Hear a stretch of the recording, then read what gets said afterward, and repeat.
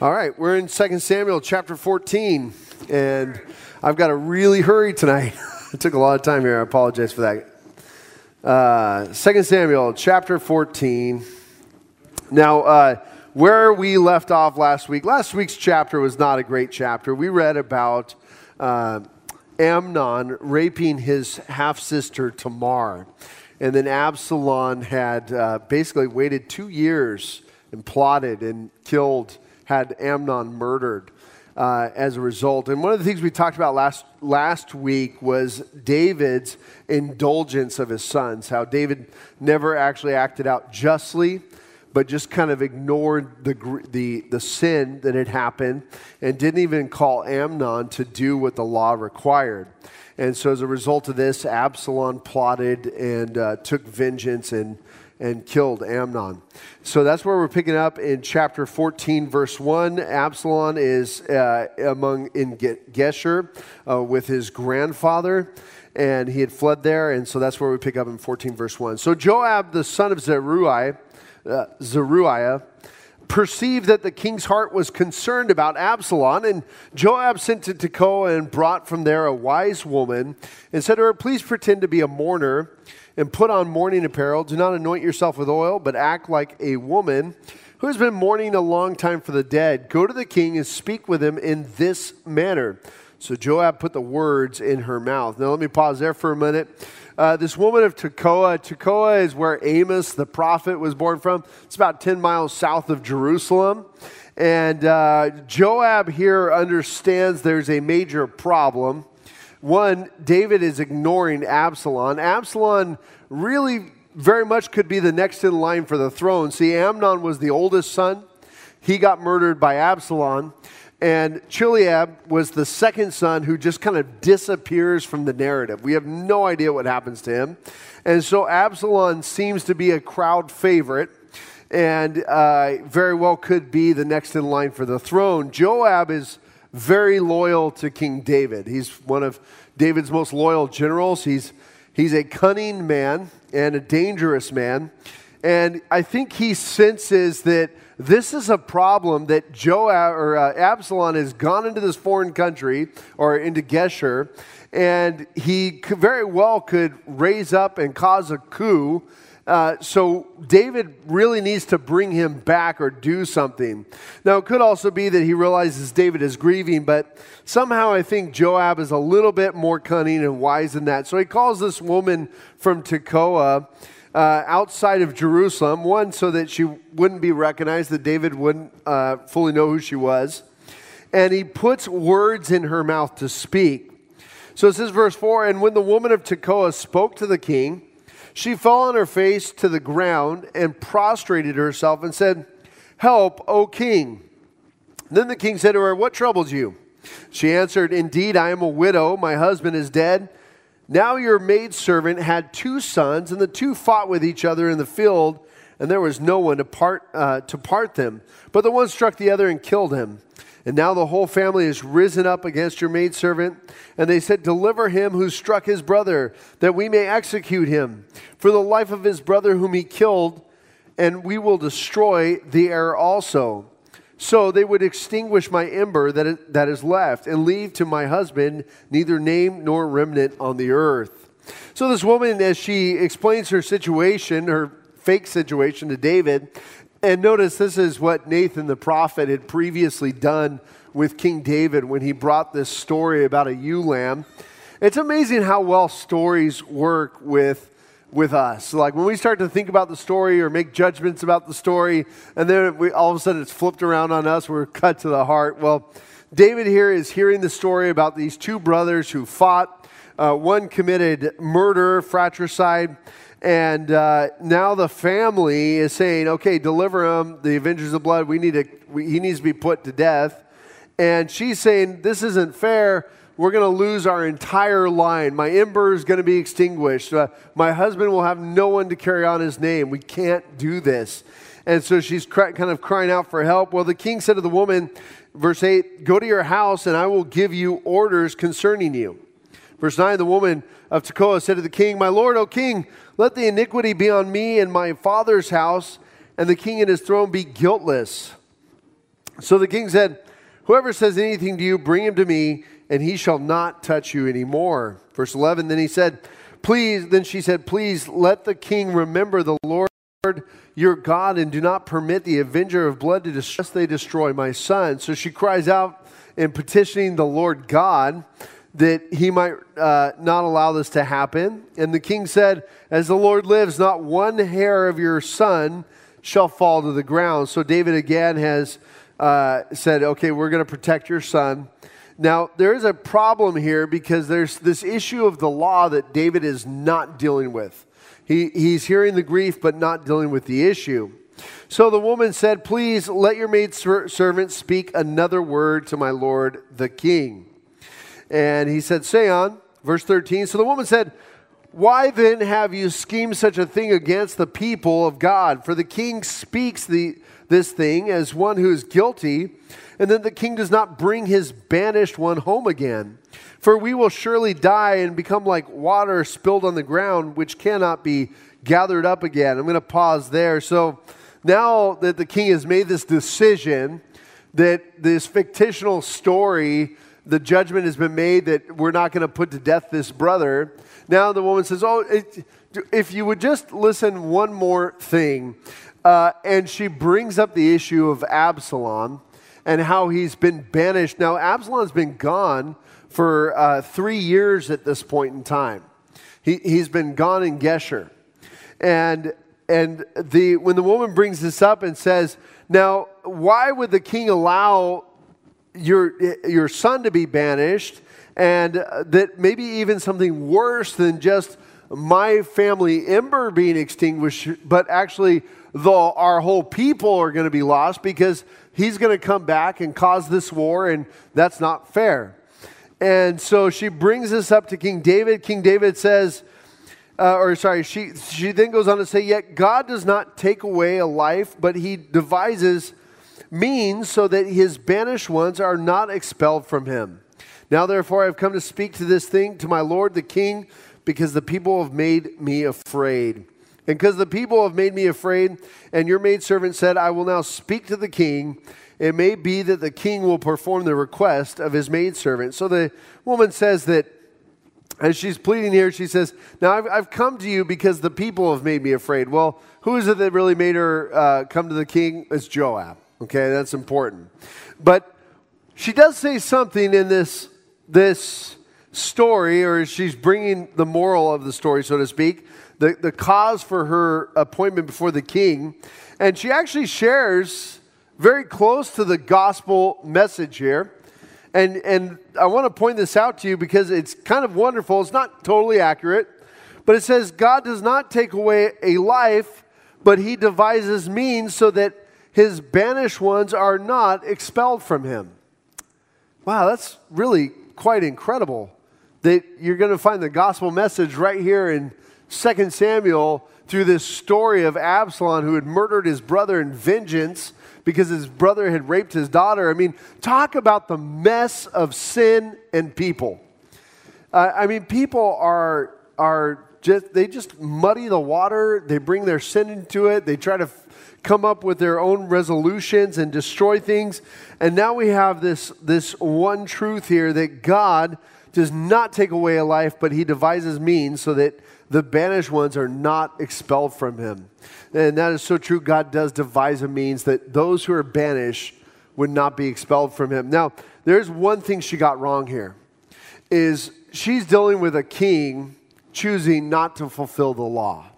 She's dealing with a king who's choosing not to act out injustice, just to try to excuse away the law. And I'll tell you right now, that is not God. God upholds his law, and he will see his law totally fulfilled.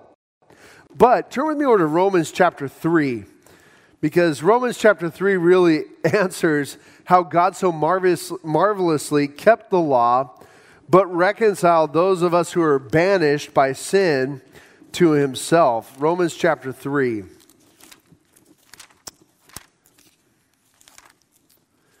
There we go. Romans chapter 3 and verse 21. It says, but now the righteousness of God apart from the law is revealed, being witnessed by the law and the prophets, even this Christ, to all and on all who believe. So first thing is we are being told by Paul that this righteousness of God has been revealed, and although we have the law here, this righteousness is not accessed through the law. It's accessed apart from the law. So the means of accessing righteousness through the law is purely by keeping it. No, it's fine. He's saying amen in baby language. I got it. You guys are like, shh, no, just let him go. The righteousness of God is to be accessed by the law would mean that you have to keep the law. That's what it would mean. It would mean that you would have to perfectly keep it. For Absalom to access this righteousness, he would have had to never taken vengeance on Amnon and murdered him, because the murder of Amnon was certainly not the lawful way to approach the rape of his sister. Now, we all know that was wrong, but wasn't what was prescribed in God's law. So Paul is saying that there's this other righteousness that's apart from the law, and it's accessed through faith. Look at what it goes on to say. Even the righteousness of God through faith in Jesus Christ to all and on all who believe. For there is no difference, for all have sinned and fall short of the glory of God. That's each and every one. All means all.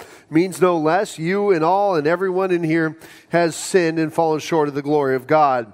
Being justified freely by his grace through the redemption that is in Christ Jesus, whom God set forth as a propitiation by his blood through faith, to demonstrate his righteousness, because in his forbearance God has passed over the sins that were previously committed, to demonstrate at the present time his righteousness, that he might be just and the justifier of the one who has faith in Jesus. And so what Paul is saying here is that God remained just, and he came up with a plan, a solution to also justify the sinners. So if righteousness by the law is found by keeping the law, but you're starting out with those who are lawbreakers, for all have sinned and fallen short of the glory of God, then certainly this method, this pathway to righteousness is no good for the lawbreaker. You're dead in your sins and transgressions. But God, being a just God, was able to come up with a solution, a plan, and we know that that was before he even started creating. It says Christ was chosen, that God had already put all this into plan, knowing that man was going to do what man did, that he would come up with a way to remain just and also justify you. See, it would be of no justice for a judge just to say, oh, forget about it. It's no big deal that you murdered that person. Just, don't do it next time. Be a better person, right? Meanwhile, the grieved, those who have been grieved by this murder and have lost their loved one are going, what? How can you just let that person go, saying, just be better next time? Well, I have a good feeling about this one, They're like, what? That's not justice, right?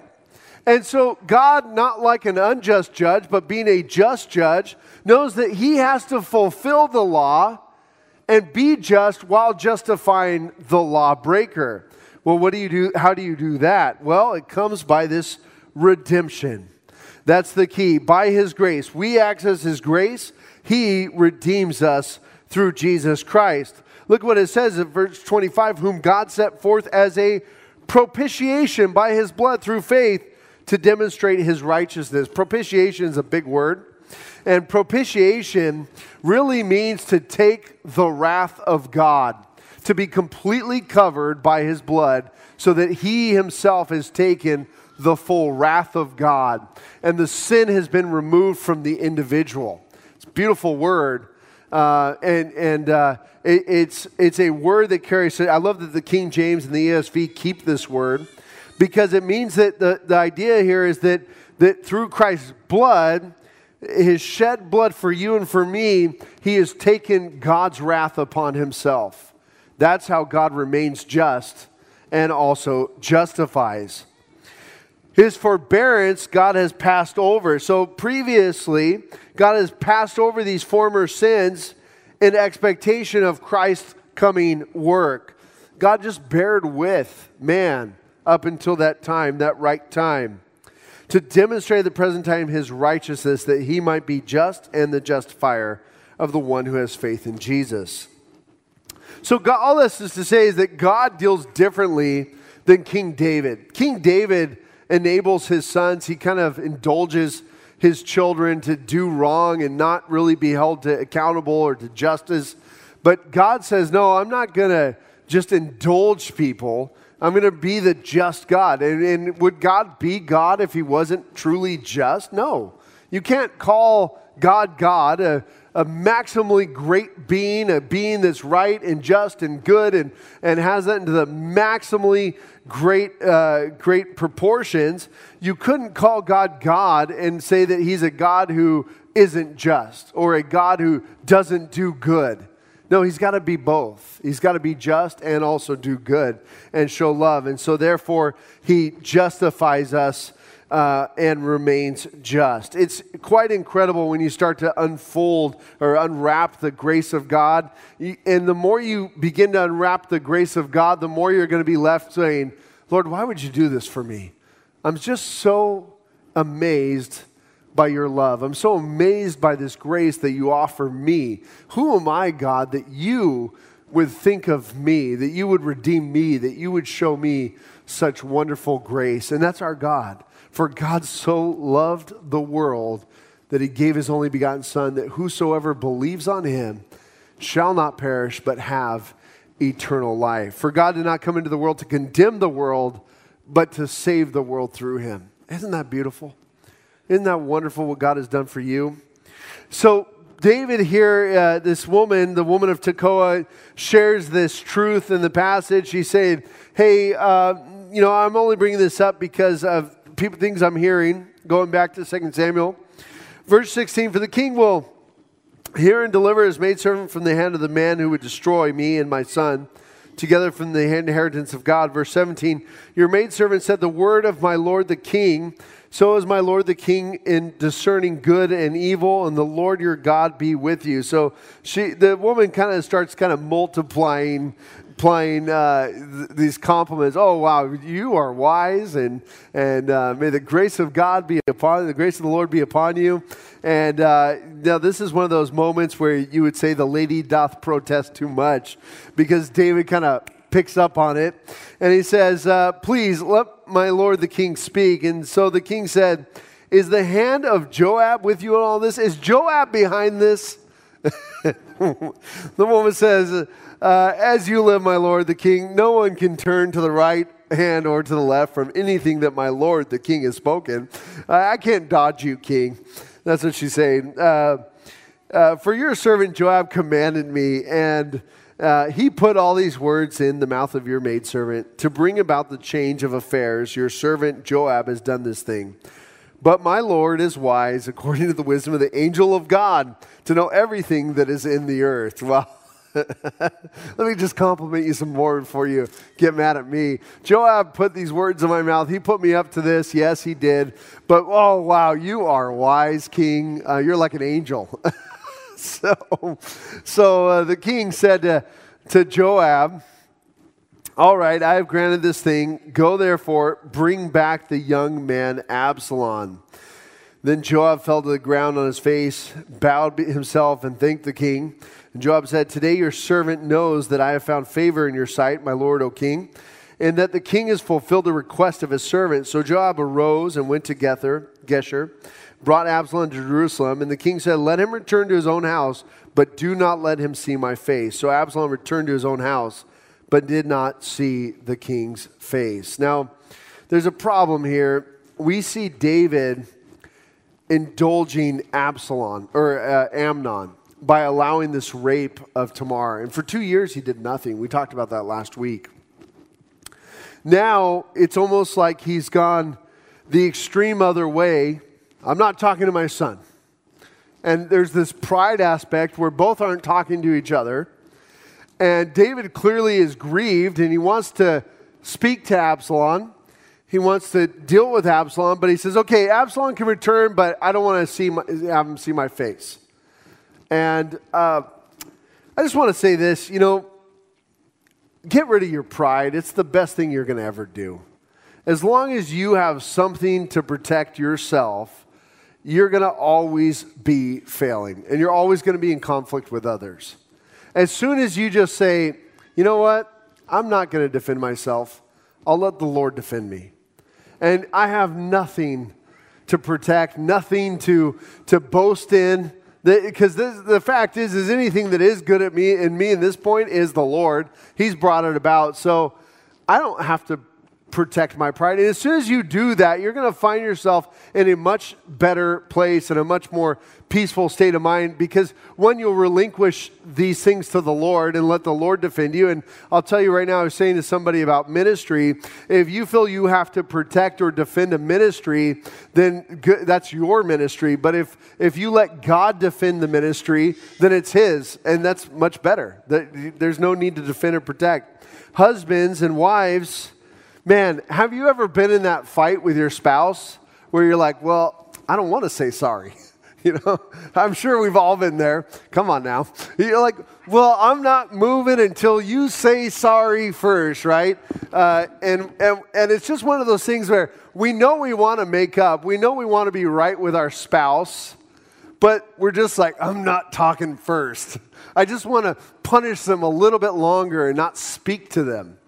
You know, and I'll tell you right now, just stop. You know, let the Lord deal with your spouse. And by the way, I don't mean that in a cursing sort of way. I mean, let God minister to the heart and mind of your spouse. Let God minister to your heart and mind.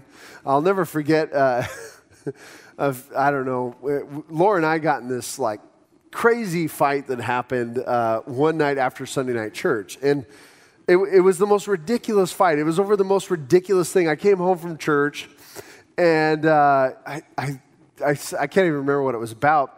But it just erupted in this argument. Now, we don't call each other names or anything like that. So when I say we got in a fight, we just were fighting each other. And I'll tell my kids, the kids will be like, what's going on? I'm like, Mom and Dad are just fighting right now. Just give us some time. And we're real open with our kids, but we don't say things that are like, you know, insults to the other one. But we're in this fight, and I'm trying to, I just came home from church. I'm gonna be the man of God here. Oh, I want to take your bait, but I'm not going to do it. I'm not going to take your bait. I'm going to go in the garage, and it just continued and continued and continued. And then it got to the point where I don't want to talk. Man, I'm mad at you.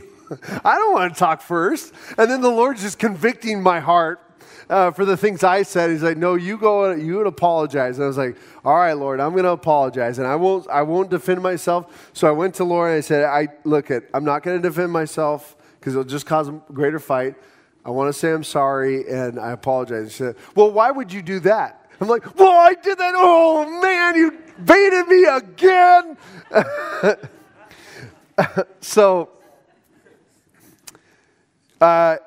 eventually the next day she says, I have no idea what happened. I'm like, really? So, but, you know, listen, just get rid of your pride because it's really doing no good in your relationships. It's better for you just to humble yourself. Let the Lord lift you up in due time. The fact is your marriage will be so much better if you learn to just love the other and put their needs above yourself. And you'll see that God will even minister to your spouse, they'll minister to you, and you'll both grow in the grace and knowledge of our Lord Jesus Christ as you do that, as you submit to Him. So David brought back Absalom and says, I'm not going to speak to him. And he kind of almost is provoking Absalom to greater wrath because he's like, okay, I'll let you come back, but I'm not talking to you. And so verse 25, now in all Israel, there was no one who was praised as much as Absalom for his good looks. Wow, he's a Fabio. Or I don't know, who's the new Fabio? Because Fabio's old, right? He's got to be old by now, but anyway. I'll tell you why he's the new Fabio. Look at this. It says, from the sole of his foot to the crown of his head, there was no blemish in him. He had the perfect jawline, right? And when he cut the hair of his head at the end of every year, he cut it because it was heavy on him. When he cut it, it weighed the hair of his head at 200 shekels according to the king's standard. Okay, 200 shekels, 5.5 pounds, because it hurt his head. So we're talking, I mean, he's total Fabio, right? He's got this luscious mane, and there's no blemish about him. And he's just walking around town. Hey, almost kind of tweaked my neck there, turning too fast, Now that's going to come up later on. We're going to see that luscious mane, that wonderful head of hair is going to hurt him in the future. But Absalom,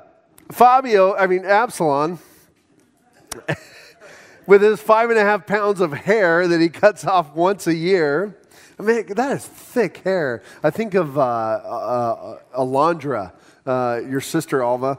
She's got that thick hair, and you're just like, wow. So it says that, so to Absalom were born 3 sons and 1 daughter whose name was Tamar. So he named his daughter after his sister who was raped. She was a woman of beautiful appearance. And Absalom dwelt 2 full years in Jerusalem, but did not see the king's face. So we're talking 5 years he hadn't seen his dad's face. Therefore Absalom sent for Joab and to send him to the king, but he would not come to him. And when he sent again a second time, he would not come.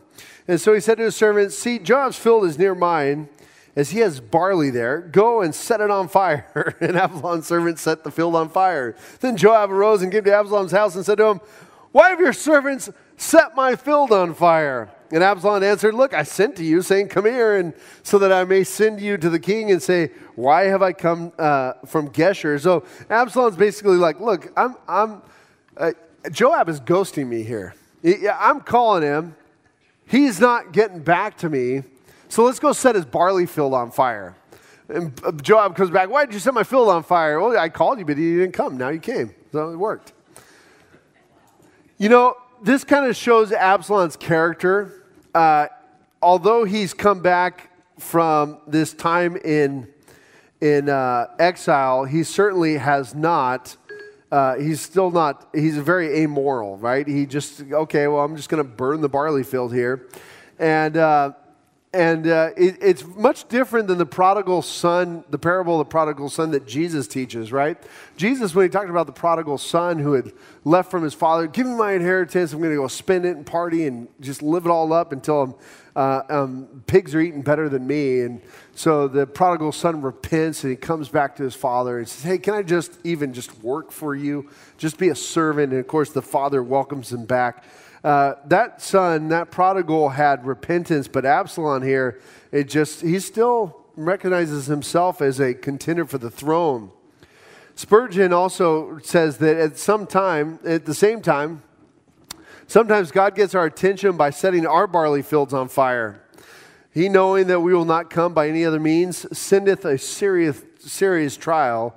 He sets our barley field on fire, which he has a right to do, seeing our barley fields are far more his than they are ours. Now, God has a right to set our barley fields on fire, but Absalom had no right to set Joab's. And when God wants to get our attention and we're not listening, sometimes that's what happens. He does it to get our attention.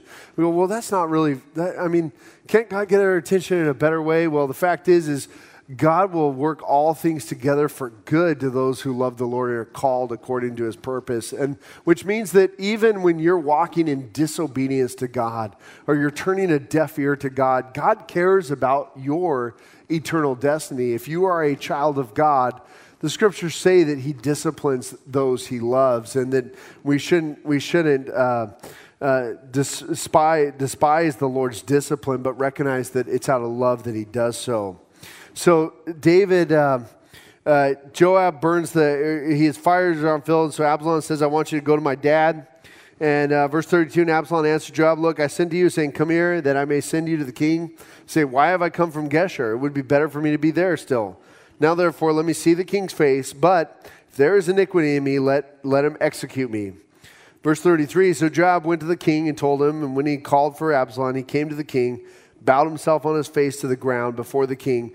Then the king kissed Absalom. Now, we're going to see next time we pick back up in chapter 15, Absalom has been plotting for 5 years now how to overthrow his father. And he's going to end up with his wonderful hair and his great good looks. at the gate saying, oh man, I would give you justice, or I would do for you. And he starts politicking. You'll see in chapter 15, it's kind of like Pedro in Napoleon Dynamite. Those of you guys who have seen that, vote for Pedro, he'll make your wildest dreams come true. By the way, that's for those of you who have watched Napoleon Dynamite. If you haven't, it's a wonderful cultural film that you'll ask yourself, why did I watch this? So, anyway, God is so good to us. He doesn't waste our time. He doesn't plot against us, but rather he has redeemed us to give us a hope and a future. Not like Absalom, who's plotting.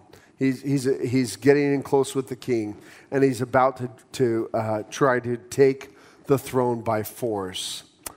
As we enter into this time of communion here, I want you to really consider what God has done for us. Of course, we shared that gospel that from Romans, that God remained just while justifying us, that he became sin. He who knew no sin became sin for us, that we might become the righteousness of God. That God provided a way, and that's what this little communion cup represents. And you can see those communion cups in the front of the pews. Just go ahead and take that out for a minute. As we close in prayer, I want to give you an opportunity to repent.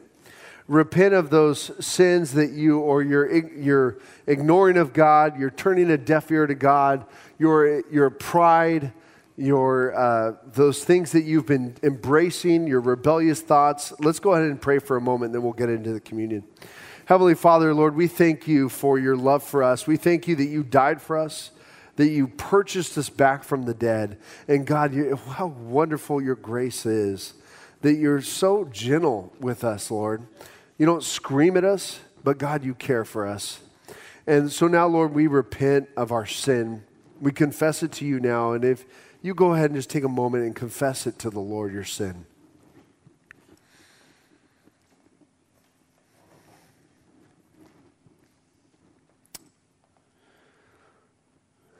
Lord, forgive us of our pride. Lord, forgive us for how we treat our loved ones, our selfishness. Lord, we thank you that you bear with us, that you do nothing selfish, but Lord, you sacrifice for us and you set that model. Let us be like you, Christ. And on the night of his arrest, Jesus sat with his disciples, and he took the bread. Now there's a little top tab here. He took the bread and he gave thanks, and he told his disciples, this is my body broken for you. Now consider that for a moment. That's God remaining just while justifying. This is my body broken for you. This is what it represents. This idea that if your belief could make it a part of you physically, that's what you're doing with this. The Lord Jesus said, take and eat.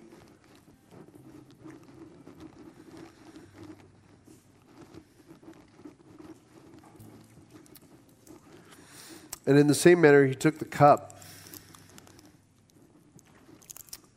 And the Lord Jesus said, this cup is the new covenant of my blood, which has been shed for you. It's amazing. A brand new covenant, not based on the law, but based in Christ. Take and drink.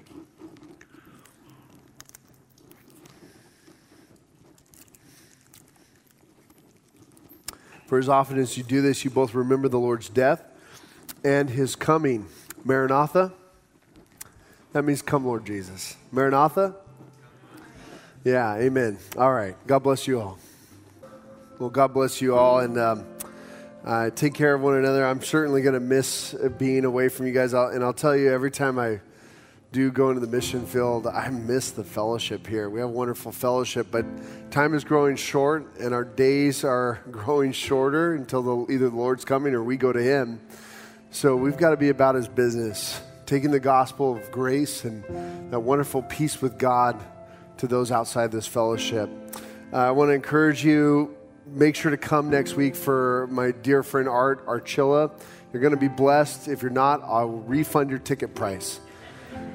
But you'll really be blessed. And I want to thank Rusty for playing piano. I know he doesn't want to thanks, and I'm not bringing glory to him, but we're really appreciative of him being with us. And now may the Lord bless you and keep you. May he give you peace as you walk in his grace. Amen.